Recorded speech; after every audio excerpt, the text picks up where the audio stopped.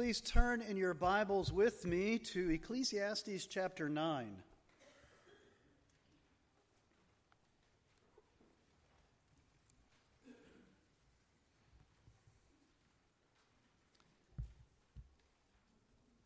Continuing our study through Ecclesiastes, this morning we come to chapter 9. We'll read the first 12 verses. God's word is holy, God's word is inerrant, and God's word is powerful. Please give it your attention. But all this I laid to heart, examining it all, how the righteous and the wise and their deeds are in the hand of God. Whether it is love or hate, man does not know. Both are before him. It is the same for all, since the same event happens to the righteous and the wicked, to the good and the evil, to the clean and the unclean, to him who sacrifices and him who does not sacrifice. As the good one is, so is the sinner, and he who swears is as he who shuns an oath. This is an evil in all that is done under the sun, that the same event happens to all. Also the hearts of the children of man are full of evil, and madness is in their hearts while they live, and after that they go to the dead. But he who is joined with all the living has hope, for a living dog is better than a dead lion.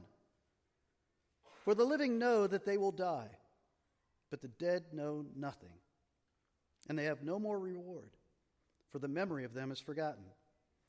Their love and their hate and their envy have already perished, and forever they have no more share in all that is done under the sun. Go, eat your bread with joy, and drink your wine with a merry heart, for God has already approved what you do. Let your garments always be white. Let not oil be lacking on your head. Enjoy life with the wife whom you love all the days of your vain life that he has given you under the sun, because you know that your portion in life and in your toil, at which you toil under the sun. Whatever your hand finds to do, do it with your might. For there is no work or thought or knowledge or wisdom in Sheol to which you are going. Again I saw that under the sun the race is not to the swift, nor the battle to the strong, nor bread to the wise, nor riches to the intelligent, nor favor to those with knowledge, but time and chance happen to them all.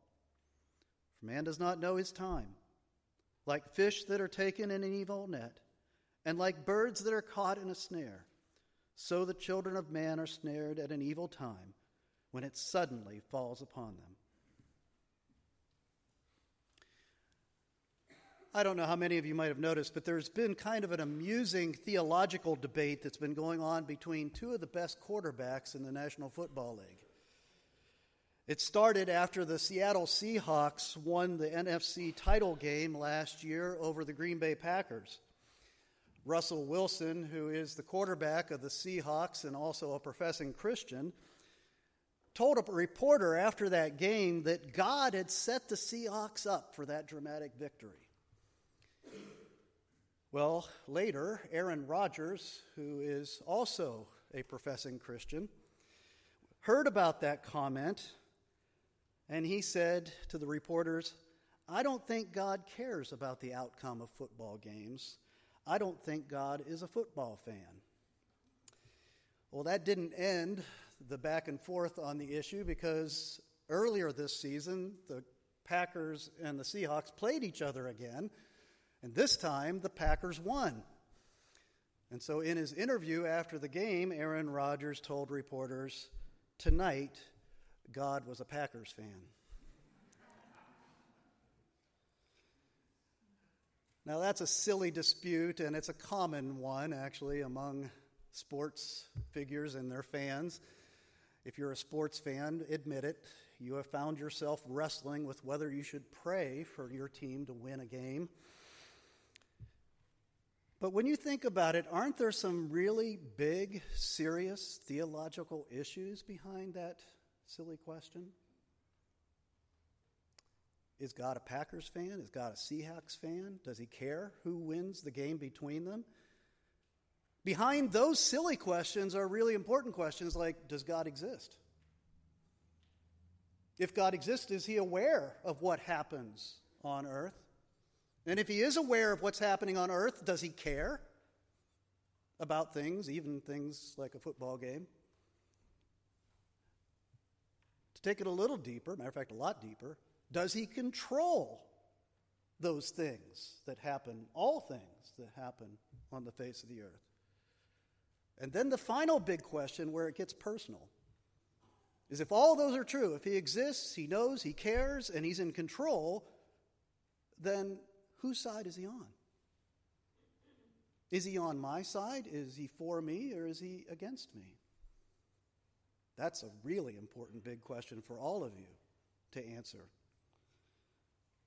Well, there's two things I do know, is that according to Scripture, God does control all things, even football games. And secondly, he's not a Seahawks fan, or a Packers fan, or even a Steelers fan. His purposes in the affairs of men are much more complex than ours. And so there's no simple answer to those kind of questions. We've been listening to the thoughts, conclusions of the person that we call Koheleth, the Hebrew word for the preacher in the book of Ecclesiastes. I've been calling him Professor Q because he's not primarily a preacher per se, but he is an intellectual. He's a philosopher. He is an astute, well-resourced student, researcher of all things that happen under the sun. He's a fictional character, as we presented it, of the original writer, the wise, godly writer of the book of Ecclesiastes. Whoever wrote it, Solomon or whoever wrote the book, wrote it in the voice, most of it, in the voice of this Professor Q, to present a worldview that disallows any input from anything that's above and beyond the sun. This researcher, this scientist, Professor Q, studies life as he can observe it with his five senses, as he can experience it. And he tries to determine what's true, and beyond that, to try to find meaning in the world, if that's all that we can know is what's under the sun. With no word from above, with no revelation from outside of this created world. And what we have seen is that he does believe in a God, because you can't look at this beautiful, well-designed creation and not believe that there's a powerful, personal, and just God that's behind it. He knows that from observation alone. And he also believes that God is involved. This creator is involved in the details of the affairs of man. And he also sees him as being absolutely in control of all things that happen under the sun. He knows that by observation alone. In chapter 3, remember, he says there is a time for every activity under the sun. A time to be born, a time to die, a time to kill, a time to heal, a time to weep, and a time to laugh. He's saying there that God controls our times because he's the one who sets the time, the place, the circumstances for all the activities of our lives. It's clear from what he goes on to say in chapter 3, beginning in verse 10. He says, I have seen the business that God has given to the children of man to be busy with. And he goes on to say in verse 14, I perceive that whatever God does endures forever. Nothing can be added to it, nor anything taken from it. God has done it so that people might fear before him. He has a very strong view of God's sovereignty, that God controls everything under the sun. As a matter of fact, that's what he's getting at in verse 1 of the passage today, here in chapter 9, when he says that we are all in the hand of God. The hand of God is a phrase, theologians call it an anthropomorphism. It's a phrase that Scripture uses to talk about God's control. When you say that something's in the hand of God, in other words, it's totally under his control, it's at his disposal, and under his care. That can be a good thing, can be a bad thing, depending on God's disposition towards the one that's in his hand. So what the Bible teaches, both here and everywhere in Scripture, is that we are not self-determining, independent free agents. The Bible does not teach that. Your television teaches that. The Bible does not teach that. The Bible teaches that we are in the hand of God. Isaiah chapter 46, verses 8 through 11 says, I am God and there is no other, declaring the end from the beginning and from ancient times things not yet done, saying, my counsel shall stand, and I will accomplish all my purpose. I have spoken, and I will bring it to pass. I have purposed, and I will do it. That's the view of God that Scripture lays before us. And Q sees that. He doesn't need revelation from heaven to understand that. As he observes life under the sun, he recognizes that. But what really bothers Q is that he cannot figure out what the hand of God is doing under the sun. To him, the hand of God is enigmatic. To him, the hand of God is indecipherable. And that's what he keeps coming back to. If you want to get at the core of what distresses and drives Q to despair over and over again in the book of Ecclesiastes, is that he doesn't understand what the sovereign, powerful, detailed hand of God is doing under the sun. Remember those last two verses we ended with in chapter 8 last week? At the very last two verses says, when I applied my heart to know wisdom and to see the business that is done on earth. He goes on to say, then I saw all the work of God, that man cannot find out the work that is done under the sun. Even though a wise man claims to know, he cannot find it out. And again, that's a teaching that's consistent with the rest of Scripture. Q always says things that are true. He just doesn't give the whole truth because he confines his observations to what's under the sun. But what he says is true, that by man's wisdom, you cannot discern what God's hand is doing under the sun.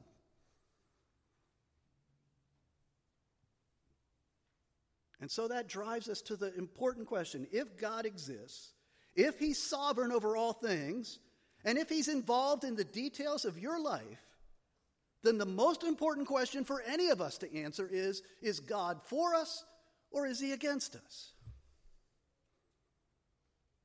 And Q says you can't know that answer under the sun.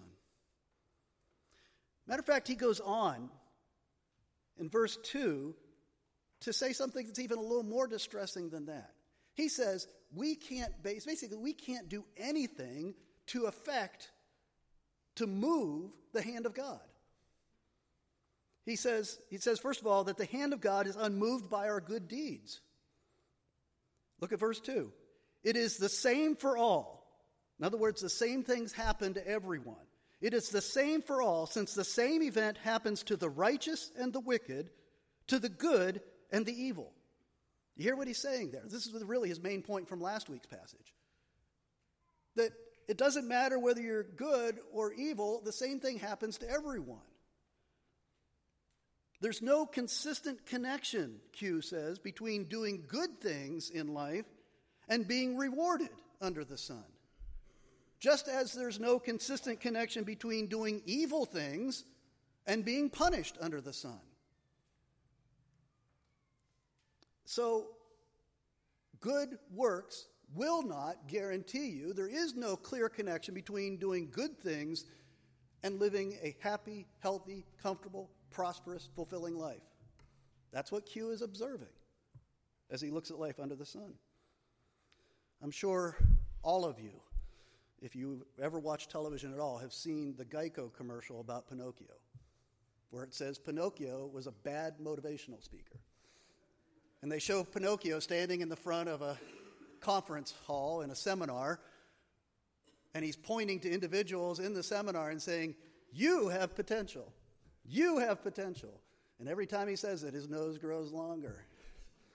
As I watched that commercial, I often thought, if there is any justice in the world, prosperity preachers would have that same affliction, that whenever they say, you can live your best life now, their nose would grow a little bit longer so everybody know that that's not how things work under the sun. But it's not just in bad churches that we hear that kind of message. Our culture is full of inspirational messages that say that good works will save you. Self-esteem messages are everywhere. It says, you can do it. Be all that you can be. Where there's a will, there's a way. Appealing to man's ability to make his life good. And Q is saying, I've tried it, done there, been there, done that. Doesn't work. There's no guarantee of that whatsoever. Matter of fact, most of the time in his experience, the good people suffer and the wicked people prosper. You know, there was a very short period of time under the sun on earth where doing good things guaranteed that you would live a good, comfortable, prosperous, happy, satisfying life.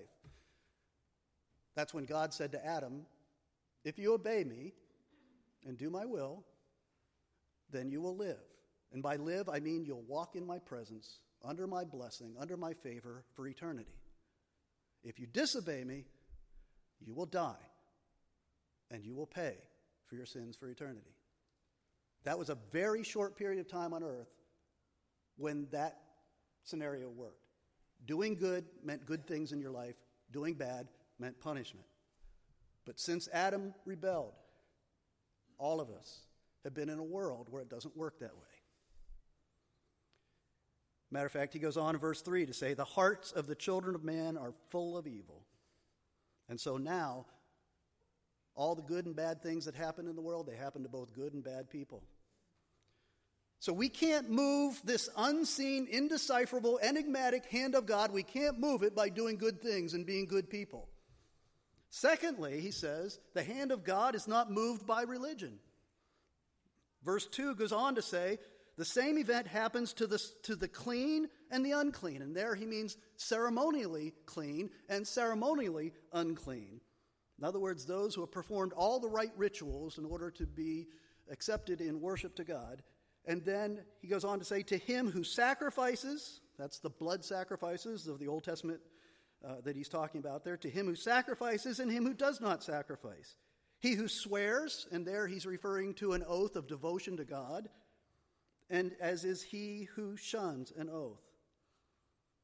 So doing all the right religious things is not going to move the hand of God to give you a happy, healthy, prosperous, satisfying life. That's what he's saying. And again, this principle still applies today. What he says is absolutely true insofar as it goes.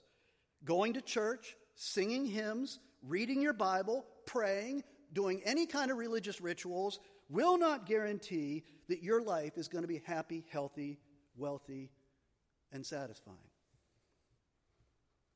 And that's because the Bible, because of the fact that under the sun means under a creation that's under God's curse, and people who have a sin nature they've inherited from our father Adam, because of that reality, the Bible never ties good health, financial prosperity, or happiness to faithful religious observances in a simplistic way.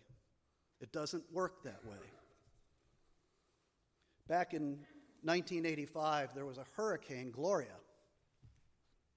It was going up the East Coast. And the forecasters laid out its course where they expected it to hit land and do all its damage, and they said that that was going to be Virginia Beach, Virginia. It just so happens that that is where the studios and headquarters for Pat Robertson's television ministry was based. And so Pat Robertson, the TV preacher, he goes on the air as the hurricane is headed their way. And he calls on everybody there and all the watchers and listeners to pray that God would spare their headquarters, their ministry headquarters, and their studios. Lo and behold, at the last minute, the hurricane veered to the north and made landfall elsewhere. And so, as he said, as he went on the air and claimed strongly, God has heard our prayers. He has delivered us from the hurricane. And I remember when I heard that, I thought, what about the praying people up the coast where the hurricane did hit? Did he not hear their prayers? Did he not love them too? Did he not love them as much? You see, that's what Q is saying. It doesn't work that way. You can't move the hand of God by religious ritual. So the bottom line is that Q is trying to get across to us, and this is true. There is nothing we can do to change what the hand of God is doing in the world. We are in the sovereign, unseen hand of God, who directs all things according to his, Q says, unknown purpose. And so, according to Q, then, is there anything we can be sure about in life? Yes. He doesn't mention taxes, but he does mention death all the time. You can be sure that death is coming. The wages of sin is death. He says it in verse 3. The same event happens to all. What event is he talking about? He makes it clear at the end. Madness is in their hearts while they live, and after that they go to the dead. And that's why in verses, he has that kind of curious little section there in verses 4 through 6, where he tells us that no matter how hard life might be for us under the sun, it's always better to be alive than to be dead. He says, to use a proverb, a living dog is better than a dead lion. Now, in order to understand that proverb, you have to translate it out of the original cultural context into our own, because in our cultural context, we love our dogs. Dog's a man's best friend. I love my dog. He's part of the family. That's not what, if you look at your dog that way, you don't get his point, because in his biblical culture, and in every biblical culture, dogs were seen as dirty and disgusting scavengers. If you've ever been to a third world country where dogs roam the streets in the city and eat all the food and refuge and carcasses that lay around the city, that's how dogs were seen in biblical times. He's saying it's better to be a living dog than a dead lion. Now, in biblical times, just as in our day, lions were seen as the greatest of all animals, the king of the beasts, the most noble, the most powerful. But he says, I'd rather be a living dog than a dead lion, because at least a living dog has the hope of something. Whereas in Q's universe, again, he only sees things under the sun. Death means nothingness. If you want to talk to philosophers and psychologists and say, what's the most disturbing concept that human beings have to deal with? It's the concept of nothingness, of having no more knowledge, no more self-awareness, no more experience whatsoever. Absolute nothingness. No knowing, no feeling, no consciousness. So better to have some kind of a hope than to be nothing, is what he's saying. See, that's why Q never advocates suicide. Have you wondered that? Because we always get to this point in our sermon, we say, look at where Q's perspective leads him.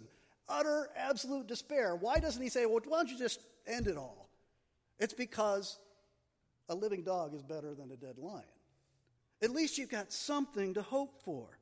And so there is a temporary, small hope that's available to a person who has a perspective that's under the sun. And quite honestly, most of the people you deal with day in and day out, this is what hope they live by. It's the hope of enjoying the simple pleasures of God's created world. How many times does he come back to say that over and over and over again? Commentators call, when you look at verses 7 through 10, commentators, when I read the commentaries on these passages, they call this his carpe diem message.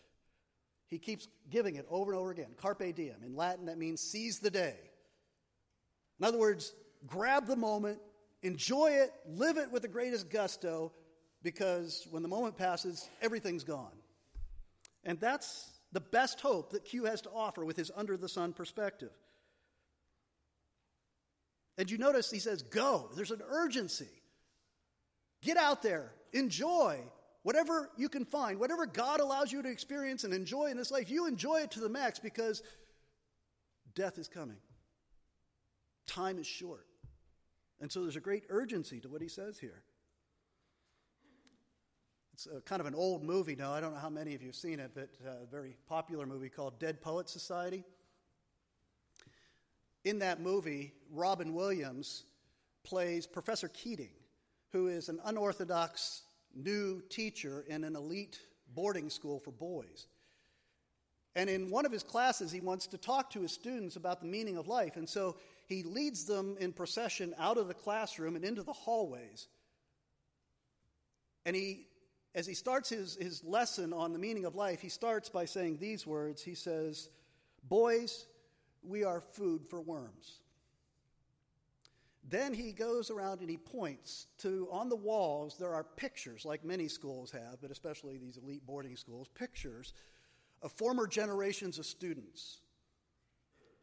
And he points to the pictures of the students, and let me read to you some of his speech at that point. He says, "Look at these young men. They're not that different from you, are they? Same haircuts, full of hormones just like you, invincible, just like you feel. The world is their oyster. They believe they're destined for great things, just like many of you. Their eyes are full of hope, just like you. Did they wait until it was too late to make from their lives even one iota of what they were capable? Because you see, gentlemen, these boys are now fertilizing daffodils. But if you listen real close, you can hear them whisper their legacy to you. Go on, lean in. Listen, do you hear it? Carpe, carpe, carpe diem. Seize the day, boys. Make your lives extraordinary." He read Q's writing here, obviously, because he's saying the exact same thing that Q is saying. If death means nothingness, if there's nothing beyond the grave, and this world is all there is, then seize the day. Live for the moment. Enjoy. There are good pleasures in life that this Creator has given us. Enjoy them, but do it quickly because time is short and death is coming. And so he goes on to list some of those pleasures. A couple of them we've talked about already. 3 simple pleasures he lists. First of all, feasting. He always mentions this one. He says, "Go, eat your bread with joy and drink your wine with a merry heart." He talks about wearing white garments and putting oil on your head. Again, you have to go back into Old Testament culture to understand what he's saying there. The white garments were your party clothes. Those were your good going out on the town clothes, the white garments. And you put oil on your head because it's a hot, dry climate. It made your skin look better. You put a shine on you, and you smelled better. So that was how you got ready to go out and have a feast, to have a party, to live it up and enjoy God's good creation. And as I looked at that and I thought about, he said a living dog is better than a dead lion. If you put that in human terms, it's like saying somebody on death row, an inmate on death row, is better off than a dead king. That's how I'd put it in human terms. Well, here he's basically saying when it comes to food and feasting and partying, it makes me think of an inmate on death row's last meal. You always get to eat your favorite meal right before they put you to death. And it's like that attitude. That's what Q's saying. It's like, death's going to be here in just a little bit. Enjoy that last meal with all the gusto you can. That's the best hope that you have in the world. Then he goes on to marriage. He says, enjoy life with a wife whom you love. You see, Q, again, recognizes there's a creator, and he designed life to work in a certain way. And part of that design is for a man and a woman to come together in a lifelong commitment. And God has given that, the Creator has given that as a good gift to provide comfort and pleasure and companionship in a difficult world under the sun. Q can recognize that from observation under the sun. It's interesting that he speaks in favor of marriage. He doesn't speak in favor of go out there and have as many sexual experiences as you can possibly have. He could have said that, but he wouldn't, because that's not consistent with what Q has said. Because Q never advocates pursuing the pleasures of sin, not because of any eternal issues, because he won't allow himself to consider those, but he says that because he knows that sin is destructive under the sun. And Q knows that one of the most destructive sins under the sun is adultery. That you will pay for adultery in this life if you go down that road. And so that's why Q says, no, don't go there. Enjoy the wife that the Creator has given you. And then thirdly, he mentions work. Look at verse 10. He says, whatever your hand finds to do, do it with your might. For there is no work or thought or knowledge or wisdom in Sheol, that's the Old Testament word for the grave, to which you are going. Work, marriage, good food and drink, these are good gifts of the Creator given to us at creation. He says, enjoy them to the max. That's your best hope in this life. But lest he end on a hopeful note, which he never does, we have verses 11 and 12. And there he makes sure that we don't forget his main points. that life under the sun is unfair, and then we die. Don't ever forget, that's his main point. Life under the sun is unfair, and then we die. He says the fastest, strongest, wisest, and richest among us do not always win. Matter of fact, in his experience, way too often they don't win. And he says, like fish in a net and birds in a snare, death is going to come upon us suddenly when we least expect it. Life is unfair, and then you die. See, we always get to this point with Q where he's presented the best gospel he can present from his under-the-sun perspective, and that's what we're left with. But the purpose of Q's message, as we've said over and over again, the purpose of Ecclesiastes is a book. Why is it in the Bible with such a despairing message? It's to drive us beyond the sun. It's to cause us to look above and beyond the sun for a word from heaven, because that's where we find our hope. That's where we find our meaning and purpose in life. That's where we find out what is the purpose behind the unseen hand of God in the world. You can only know that through Scripture, the rest of Scripture. That's what Ecclesiastes is meant to point us to. Remember when Joshua, leading the armies of Israel against Jericho, it's his first battle to take over the promised land that God had promised to his people. And right before he went into battle, he was out surveying, planning, and he meets this awesome angelic warrior. And he's terrified. And the Bible tells us that's the angel of the Lord. Now, most commentators that I read anyway believe that the angel of the Lord is a pre-incarnation or pre-birth appearance of the Lord Jesus Christ. But be that as it may, it's the angel of the Lord, and he appears, and Joshua says to him, in his fear, something that you and I would probably say, are you for us or are you for our adversaries? Now, if there was ever a moment in the history of mankind that you would expect an angel from the Lord or the Lord himself to say, I'm for you, Joshua. You're fighting my battle. You're doing what I told you to do, so I'm for you. But that's not what he says, is it? He says, are you for us or are you for our adversaries? And the angel of the Lord says, no. And Joshua says, wait, I don't think you heard my question right. Are you for us or are you for our adversaries? And the reason the angel of the Lord says no is because, going back to the Super Bowl or the NFC playoff illustration, his purposes are much more complex than that. His purposes are much more complex than whether Israel would defeat Jericho in that battle. And there were way too many battles in the Old Testament that the Israelites fought saying, God is on our side, and they lost. Because when it comes to whether God is for us or against us, it's not about any earthly battles. It's about a battle that was won on the cross 2,000 years ago when Jesus died for his people. That's the battle where you ask the question, is God for us or is he against us?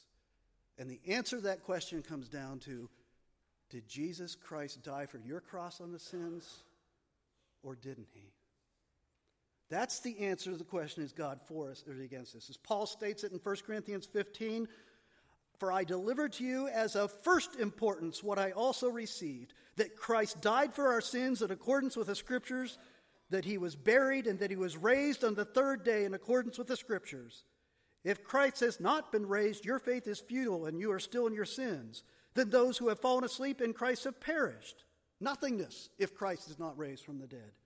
If in Christ we have hope in this life only, in other words, if in Christ we have hope under the sun only, Q's perspective, we are of all people most to be pitied.